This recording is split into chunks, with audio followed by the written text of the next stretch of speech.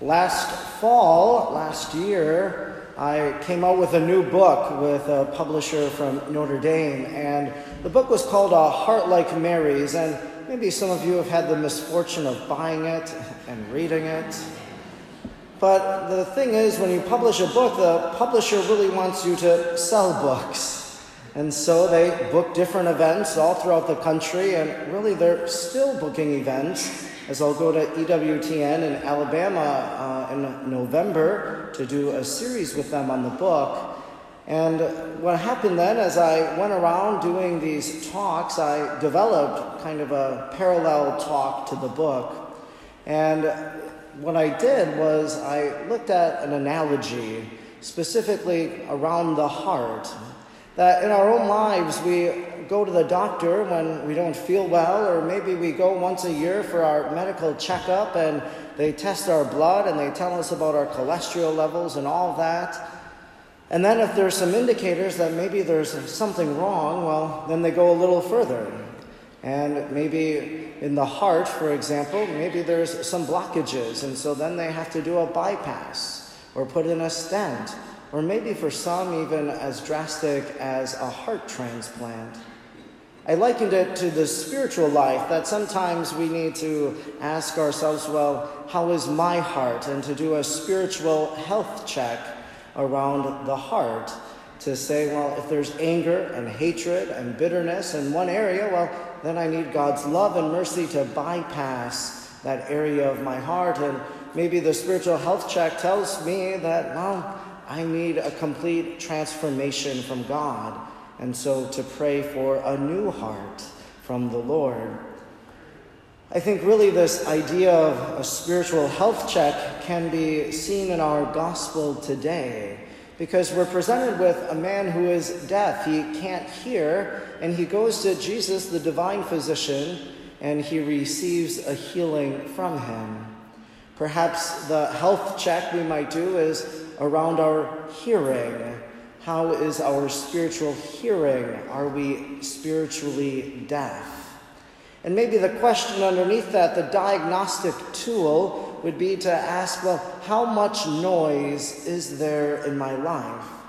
We're all very busy people. We have busy schedules, and there's a lot of noise, I think, in our lives. Maybe even in our homes sometimes we're unsettled with quiet, with silence, and so we keep the television on or the radio playing, or other noise, maybe with the phone, with social media, with push notifications from different apps that really they engross us. They take our time and they fill us with a lot of noise that's distracting us from other things, maybe even distracting us from God. What might then the remedy, the prescription for spiritual deafness be? I think the answer is a little silence in our lives. Of course, the church oftentimes offers us moments of silence. As we gathered here today, there was that time for silent prayer before Mass. And so we welcomed that silence into our lives here at the beginning of the week. Maybe silence is offered to us if we come and visit the church, or also through something called Eucharistic adoration, of coming before the monstrance that's exposed on the altar and to pray in silence.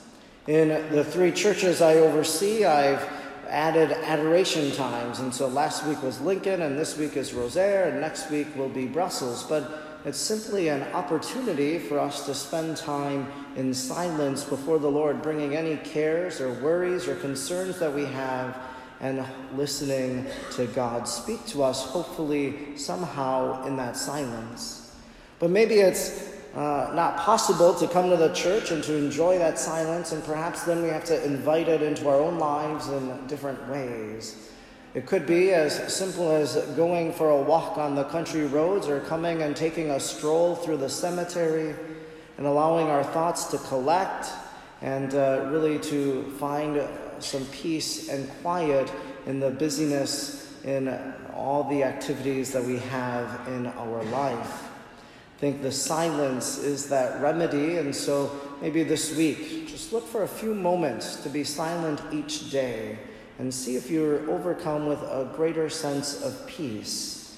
Today in the gospel, Jesus pulls that deaf man aside and he works in his life. He opens his ears.